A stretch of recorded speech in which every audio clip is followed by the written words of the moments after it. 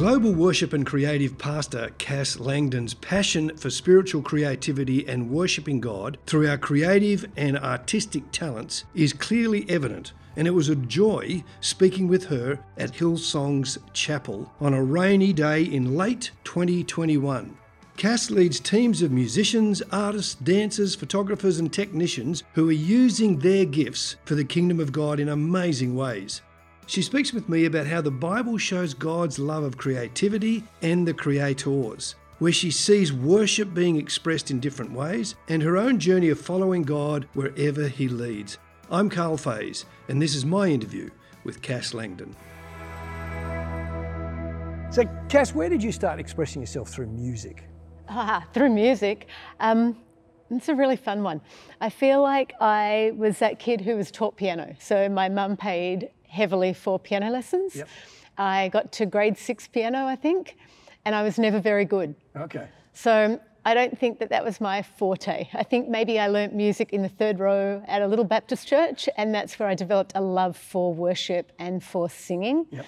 I can remember being maybe 11 campaigning to have the lead role in Cool in the Furnace in a musical. And the problem is that it was Daniel who was the lead role. So I can remember going to one of the guys and going, honestly, you need to let the girls in. Can't we rewrite this? It's just a narrator, because I wanted so much to do the tap dancing solo and I wanted to sing the songs and be involved in the musical. In that time as a kid, what did you feel when you were doing that stuff? I mean, why did you desperately want to do it? I think it was just joyous. It was actually, I came from a thriving church community, and music was very much at the centre of what we did. And we had all sorts of expressions, from a guy who ran part of the Melbourne Symphony Orchestra right through to very, very contemporary musical expressions. And I think I just loved it. I think my parents have an appreciation for music. There was always music in our house. And then our church fostered a whole lot of people like Ben Fielding, Reuben Morgan, all of those guys came from our church in Melbourne. Wow. And so we would get together as the youth group, and we would rehearse and play and sing and worship, and it was part of our expression. Wow. So how did you get into a role in a church? You now head up worship internationally for the Hillsong network of churches. Yeah. So how did you get a job in a church? The grace of God. I actually worked for Shell Oil Company straight out of university. Yep. And I had begged my dad to let me go and study theology at a Bible college. And he told me that pastors were most effective when they actually had a real job and they could relate to real people. Yep. And so we fought over it. And I ended up doing a Bachelor of Business in HR and Marketing at Monash University in Melbourne. And as far as he was concerned, I was never going to work for a church. Then I married a guy who who studied at Ridley Anglican College in Melbourne, and all he wanted to do was be a pastor and do ministry. So after we first got married, we moved to Sydney and went, okay, we will come to Hillsong Church and we're going to volunteer here for 1 or 2 years, and then we're going to go plant churches. Mm-hmm. We had no idea that we would end up on staff here or that we would stay here for 25 years. Yeah. When you married a pastor, did you think you were going to do the classic pastor's wife No, thing? I was never going to do that. The biggest fight we ever had before we got married was, I can remember being at the front of my house going, I'm not going to play the organ and I'm not going to bake lamingtons. It's not what I actually feel like I'm meant to do. And he went, well, what are you meant to do? And I went, well, I wanted to go to Bible college. My dad said, no, I'm doing business. So unless the Lord calls me out of business, this is what I'm doing. Yeah. And he went, well, I'm marrying a pastor's wife. And I went, I cannot imagine what that is. Yeah. So what was your first job in a church? My first job in a church was running the creative administration for Donna Crouch here at Hillsong Church. Yep. So what did you learn in that role? That there was a lot more work in building the church than I ever imagined there was. Yeah. I learnt how to serve, how to lay my life down. I learnt that ministry wasn't a clock on, clock off thing at 9 a.m. and clock off at 5. I often laugh with our team because I go, my first day in the office, I think it was a Wednesday, and I came in at 5 o'clock. I said to Donna, would it be okay if I went home now? And maybe that night at 10:30, I walked out of the building and went home. Yep. And Rich went, what is this? And I went, I'm not really sure. Anyway, on the next night, I didn't realise, but it was a creative ministries night. So I got home at 10:30 again the second night. And then I hadn't realised, but I actually ended up working Saturdays and Sundays, but it was never on my initial application. Wow. So at the end of the first week, I got a good idea that I wasn't sure what I was going to expect, and every week would be different, and we would roll with it. Wow. But I learnt that the Lord provided. Yeah. You stepped into the creative ministries role. What's that like in a place? This one? Yes. Okay, so over my journey at church, I actually started working for Donna, and then I ran our marketing department, our events department, and then I came off staff after we had our second baby. And I really felt like the Lord challenged me that raising children was actually building kingdom. And so I went, all right, well, I will lay this down, although I love it, and I will invest in my kids for a season. Well, after maybe 3 years, when Tom was 3, I got a phone call going, hey, Darlene is going to plant her own church, and Joel and Ruben are taking over, and they're not really sure what they're doing, so do you want to come and help? And so I came on as a contractor, because I have a human resources background, to help them restructure our creative department. And I thought I was going to do that for 2 months or 3 months. And maybe after 3 years, we finally formalised it, and I started working back at church again. And then I started running the department at one point in time. Brian reorganised and restructured, and I ended up taking the helm for creative globally and locally. Wow. Give me your take on creative ministries. I mean, what is it? Is it just the idea that you can sing and get creative people on a platform, or is there something? What is it about the creative ministries that's important? It's my favourite thing in the world. I actually think that there is a deep mystery in creative ministries, that it is a beautiful way of partnering with God to reveal his hope and his imagination for the world. That is what I hope it is. I think it is far more than singing. I think singing and music matter so much to God. Like, I love that in the Bible, all the stories, when he announces his son's birth, he does it with song. And he talks about how around his throne there are angels singing, holy, holy, holy. It says that he sings over us songs of salvation. Like, singing is very much a part of it. But then I think that there is so much more that he has graced and gifted people with, that we have all these methods for communicating the message, which is the gospel. And I watch in our team fashion designers and artists and architects and writers and songwriters and stage designers and lighting directors and filmmakers all actually find their place in telling Jesus' story. And I feel like it's maybe a little bit like a diamond, where every expression they kind of shift a little bit and go, can you see him like this? Can you see him like this? Can you see him like this? And they show different facets and different ways of expressing God's glory. How do you describe creativity? I mean, what is it about being creative? What is it? I think the creator creates creatives. And I think creativity is how you choose to outwork your life and how you choose to tell the story. And I think creative people can be everything from accountants, although I'm not sure you want a creative accountant, but it is far greater than the arts. It's actually ways of approaching problems and looking at life that bring solution. Because in a lot of church settings, that seems to be the creative team of the people that lead worship through song. Definitely. So and it's very narrow, right? Yes, and you're trying to expand that? I would love to expand it. Yes. And I think we do. Like, we had our Worship and Creative Conference the other week, and there was a guy there who is Melvin from Song for the Mute, and he is a fashion designer, and he's just started a partnership with Adidas, and he was just talking about how God's opening doors and how he designs clothes, and as he's doing it, he senses God's glory and his goodness, and people ask him all the time, what is it about what you're doing? And so something in the beauty actually evokes response and questions. And I love that. How do you see it coming out of people? You know, somebody that's sort of sitting in a pew somewhere, part of a small group, not doing very much. Can you spot that ability? Do I have a special talent? What do you look for? I like to ask questions. And I think that I'm so aware that as a pastor, my job is to equip the saints for the work of the ministry. So I'm always looking for, what has God put in you that actually finds its expression here? And how do we tap that? And how do we use it? And where does it fit? And I don't know that it necessarily always fits in church, but I see people using their creativity and their God-given gifts in all sorts of areas of our community and finding ways of drawing people into the story. I can we do something called the 100-Day Creative Challenge over summer. And we set a challenge for our team. We go, look, for the next 100 days, every day, try to just do something creative. And let's see where you end up at the end of 100 days. Anyway, there was a girl in our team who had a friend in the underground church in China. And she gave her our 100-Day Creative Challenge. And she said, let's see what you could do, maybe. And so this girl had an incredible painting talent. And so she and a girlfriend got together, and for 100 days they decided to paint on canvas the stories of the Bible. And so she painted like burning bushes and the Red Sea, and she painted all sorts of things that we are really familiar with. But she said in China, because they cannot tell people, they can't evangelize, people don't know the stories. So after they'd done their 100-Day Creative Challenge, they took all these paintings and they hung them in a gallery downtown in one of the cities. And she said they just opened up the doors of the gallery and people began to stream in off the streets.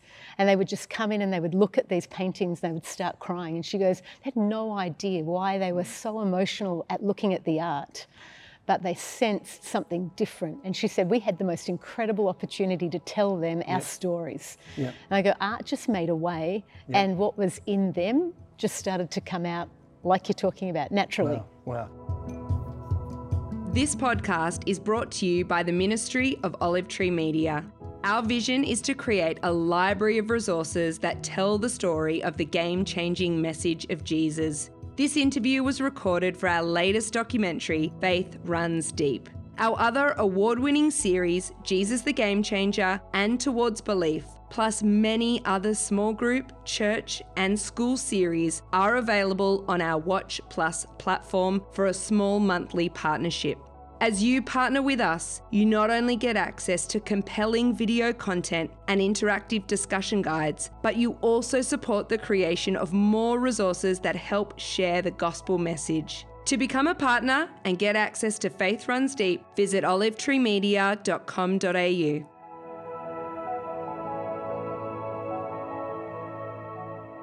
Cass, growing up, where did you grow up? Sydney, then Melbourne, then Sydney. Oh, really? So you started in Sydney? Started in Sydney. Yep. And I think we were here until I was in grade 5. Right. And then my dad worked for Hewlett Packard and they had a job transfer to Melbourne. Okay. So we moved to Melbourne. Do you remember moving to Melbourne? I can remember moving to Melbourne. Was that traumatic or wonderful? I think it was probably a bit of both. But I love Melbourne. Yeah, I feel like I am a Melbourne girl. Yep. I support AFL. Yes.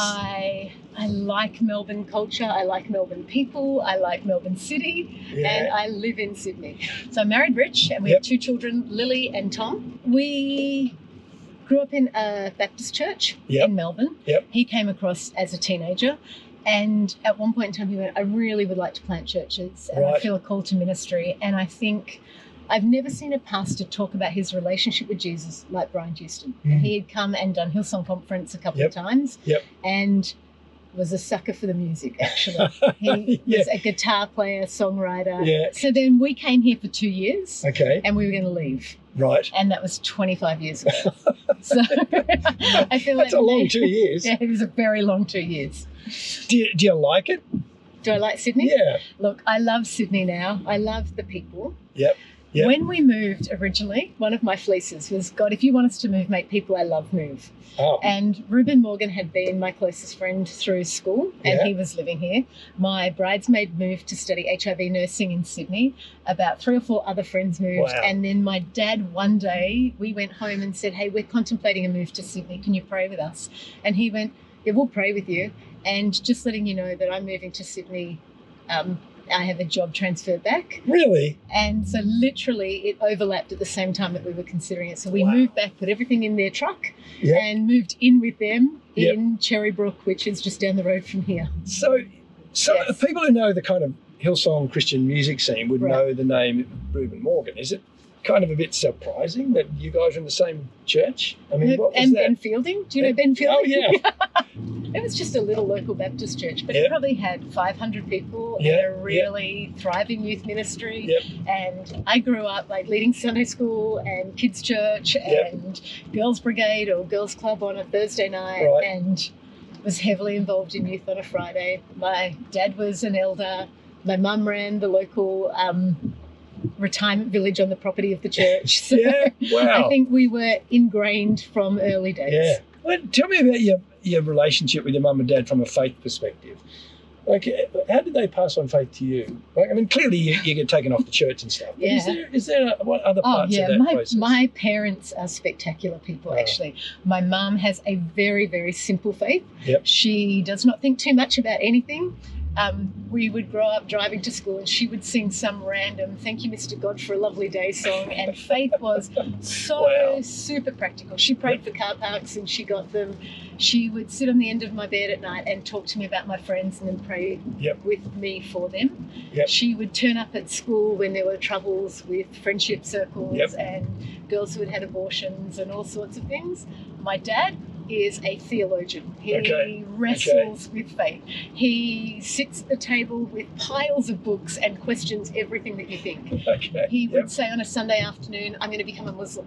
Oh. And you go, you can't. And you go, "Why not? Go away and research it for a week and come back and give me a better answer." Oh, gosh. He was the ultimate in faith deserves to be questioned, deserves to be wrestled with, and you will develop a robust faith that is your own, not just yours. What about for you and your kids? I mean, it's somebody around a church and having kids in the church, and it's not always easy, that mix of ministry and family. Right. For you, how does that work, passing your faith on in that relationship? Sometimes I've wondered if we have, and other times, but to be honest with you now, the kids are a little bit older, and I love watching them at home. I will walk into Tom's room and his Bible would be open, it's all marked, and he has an incredible group of guys that are his friends that they pray together and they do Bible studies together. Incredible leader. Over COVID, he actually started a Monday night Bible study and had about 80 kids coming on a Monday night to this school Bible study. Yep. And he loves the Lord. He loves worship. He loves church. If we're on holidays, he will be the one begging to be allowed to go to church. So he seems to have got it fairly well. He's got it.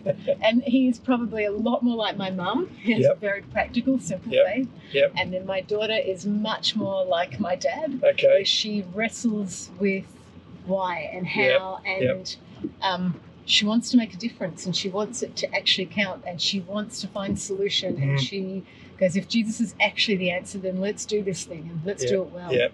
So nice. Yep, she's planning to study law next year so she can be a social justice lawyer because she good on definitely doesn't want to do ministry. But she does want to bring Jesus to people's lives. Wow, that's fantastic. And for you and Rich, like kind of working together in ministry roles, kind of? Yeah, I think it's been a wrestle. Actually, we are very different people. Yep. I thought when we first got married we were exactly the same, but we are very different people. Yep. But our strengths balance each other up. Yes. Yeah. So he is very, very consistent and predictable and thoughtful.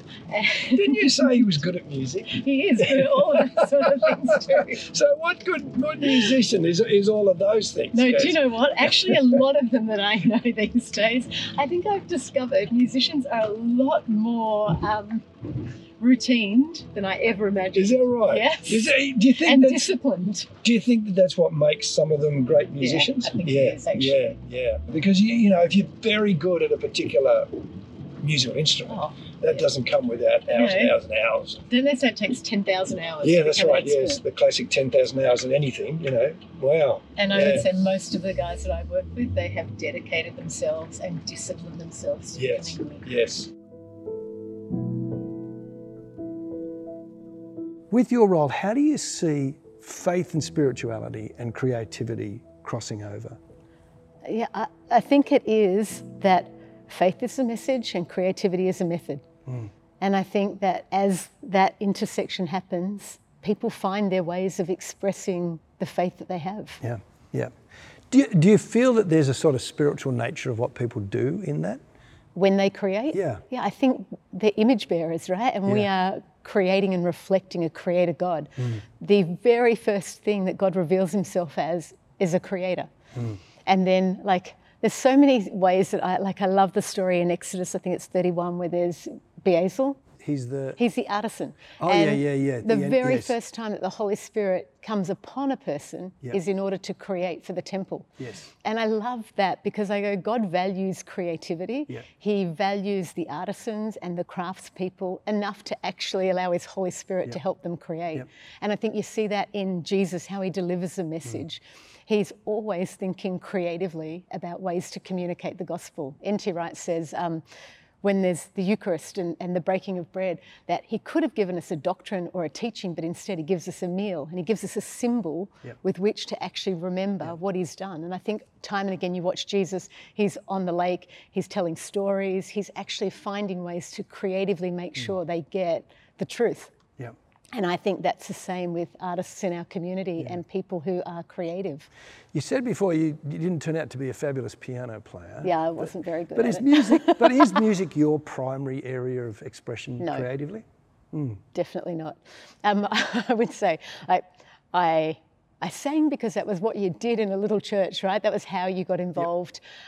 My team would probably laugh if you ever said I was a musician because I think I'm a jack of all trades, a master of none. Okay. I have a strong appreciation for everything. I have enough musical knowledge to know they can't pull the wool over my eyes.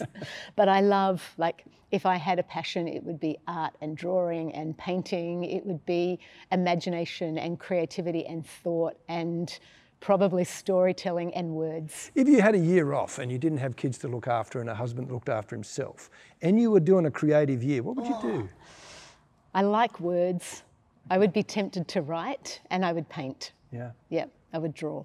Wow.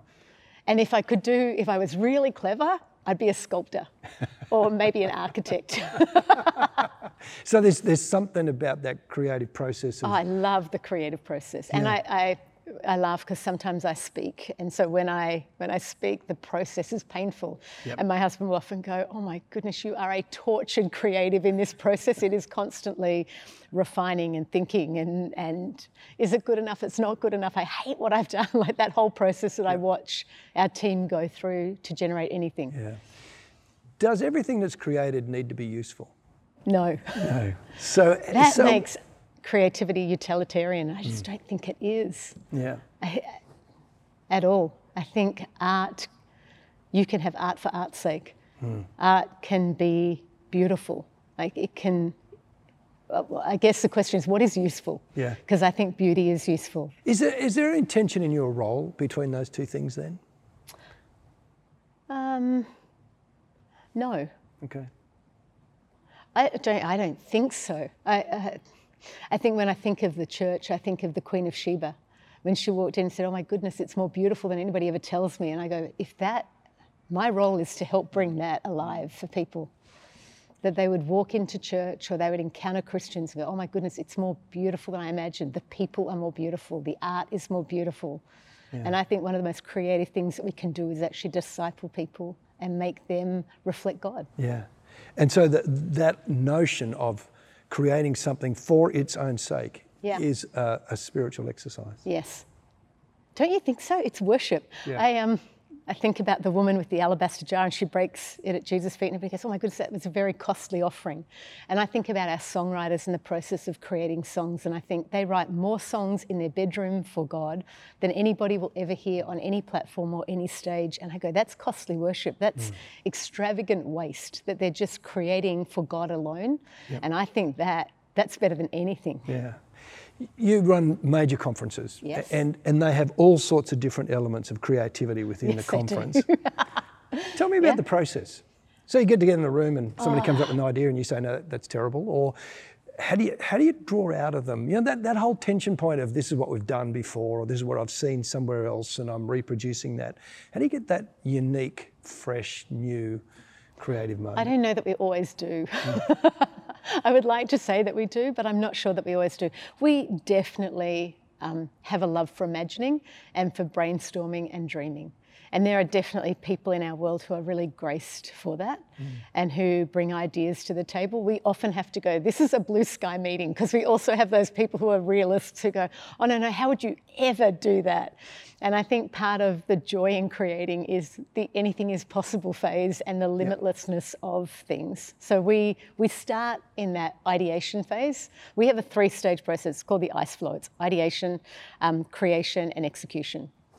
And so you're allowed to do certain things in certain phases. Okay. So in the ideas phase, nothing is too crazy. In the creation phase, everything is tested and can we actually pull this off? And in the execution phase is, did we meet brief? Are we on track? Are we telling the story well? Mm-hmm. Yep. There have been moments where we have created things and at the end of the day, like either somebody will say, don't quite know what you were on about there. And I feel like at that point in time, my heart sinks and I go, oh, we missed the mark. Because the message was the most important thing. When are you most moved by the creative process? Actually, it can be anywhere. It can be in the ideas when somebody brings something, you go, I've never thought of it like that. Let's tell the story that way. I'm surprised by what you bring. I think it can be by watching people actually in their gifting doing things that they were born to do and go, oh, this is actually wonderful. They are in the perfect fit. It can be watching our team have a win or overcoming a problem or an obstacle that they did not think that they could get around. Because obviously in this creative process, often there are moments where things fall over and everything fails and the problem-solving skills needed to bring that back around are real. What do you think has made Hillsong such a creative powerhouse? The grace of God. I think Brian and Bobby both have a love for the arts and a belief in the creative expression to move people's hearts. And I think they understand that it is a God-given gift that helps spark imagination and ignite hope. So this series is called Faith Runs Deep. Cass, how do you see faith running deep in this nation? It's interesting you ask that question because over the last little while, we have had a statement in our church called Artists Still Live Here. And it came from a conversation I had with Joel Houston about Williamsburg in the USA. We were talking about how at one point in time, all these creatives move into this neighbourhood because it's cheap and they can afford to be there and they can afford to work together and they build this real community and this hive of activity. But then the middle class actually look at what they've created and they're like, oh, their houses are starting to look cool and the area is starting to come alive and there's a cafe culture and there's all these sort of things. So the middle class move in and they make the prices of property so high that the artists have to move out of the area. And we were talking at one point in time, he was walking through Williamsburg and engraved on the side of a road was, artists still live here. And so there were some artists who had chosen, in spite of the cost, to not move out of the neighbourhood. And I've thought of that a lot in relation to Australia and faith and community. And I've thought about what it costs us to actually remain as people of faith in Australia in a secular society that doesn't actually value the contribution of the church. And I think about that little statement, artists still live here, and I like to think about Christians still live here, that actually our country is rich with heritage of faith. And people, I think the Lord said he would build his church. And so I think he had a commitment to Australia well before we ever did to build a church that would last, that would be deep, that would be right at the heart of this country. I was sitting around the table with my dad the other night and he started telling a story. He's been doing our family tree. And so he said, oh, do you remember the Christmas pudding recipe that we have? Well, it's well known and it's like you get it when the mother dies, you get passed on this recipe. It is like prized in our family. And it is a lady called Clara Wheatley's recipe. And he said, do you know Clara Wheatley's husband was Josiah Wheatley? And when Josiah Wheatley came to Australia, he was commissioned by Charles Wesley to come to Australia and to ride around the country on horseback and to plant Methodist churches because they had seen such revival in England at the time. And I sat at the table with Dad and my 18-year-old daughter and my 16-year-old son, and we went, wow, our faith runs deep. And that was a discovery for you? Oh yeah, I had no idea. I've grown up with Christian parents and grandparents who have definitely passed on faith. And I feel the responsibility of passing faith on to my own children. But I had no idea that, we've always talked about where does it come from? And Dad goes, I made this discovery that Charles Wesley had actually ridden around England on Yeah. horseback. And he found your great-great-great-grandfather and commissioned him to come to Australia and do the same. And I love that because that's like revival spirit, right? Yep. That they left everything that they knew in England and came here in order to see the gospel advance in a foreign land.